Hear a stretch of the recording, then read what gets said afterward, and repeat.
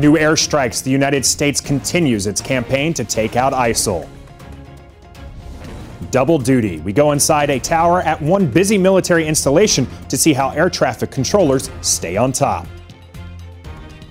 Happy reunion. A normal school day turns into a big surprise for one military family. Welcome to DoD News Now. I'm Tech Sergeant Nathan Perry. U.S. forces carried out more airstrikes against ISIL targets in Syria and Iraq Monday night and Tuesday using bomber and remotely piloted aircraft. A statement released by U.S. Central Command says 2 strikes were conducted over Syria and a 3rd in Iraq.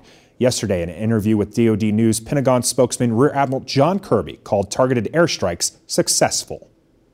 We want it to be as precise and as lethal as we could be. And again, we think we were. More than 160 munitions were dropped on targets overnight, and so far we have no indications at all that there was any significant collateral damage.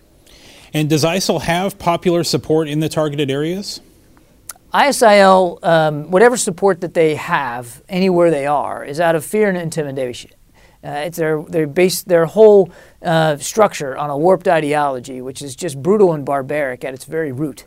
And we have seen that even those sympathetic Sunni populations have now begun to turn on ISIL and start to either leave the group or certainly stop supporting the group. Rear Admiral Kirby added that the targeted areas included places where ISIL forces train, finance, and resupply themselves. Soldiers from U.S. Army Europe's 158th Aviation Regiment deployed as Task Force Storm are in Norway for NATO exercise Noble Ledger. With the lift of 3 Blackhawks, Task Force Storm is helping the rotational NATO response force maintain combat readiness. The reality is we don't know what the future looks like. You know, there's a lot of weirdness going on east of us. We don't know what could happen at any moment. You know, it's very unpredictable. You know, we could be somewhere else very quickly, or nothing could happen. You know, the whole Cold War happened, little skirmishes here and there, but for the most part, there wasn't any huge rumbles. Nobody really knows. So that's why we have to be prepared to do anything. Really, drop of a hat, be ready to go.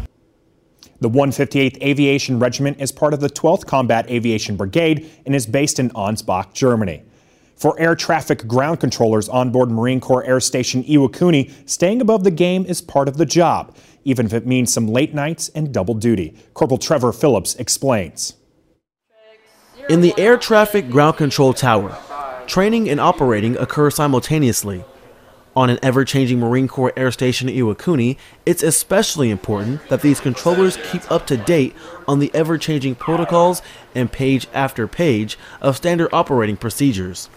Ground controllers must constantly study so they can not only perform well on the job, but also to keep their qualifications. I train on the movement of aircraft and vehicles around the airfield, and I give them instructions so they can move in a safe and timely manner and make sure there's no conflicts, no problems with it, make sure they get there safely and on time for either their departures or arrivals, whatever they have to do.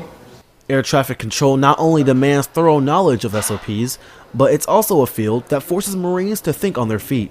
And that's what makes it difficult. It's not like you can fix something with your strength or anything. You have to mentally think it through, and you can't just stop. You have to continue to keep going.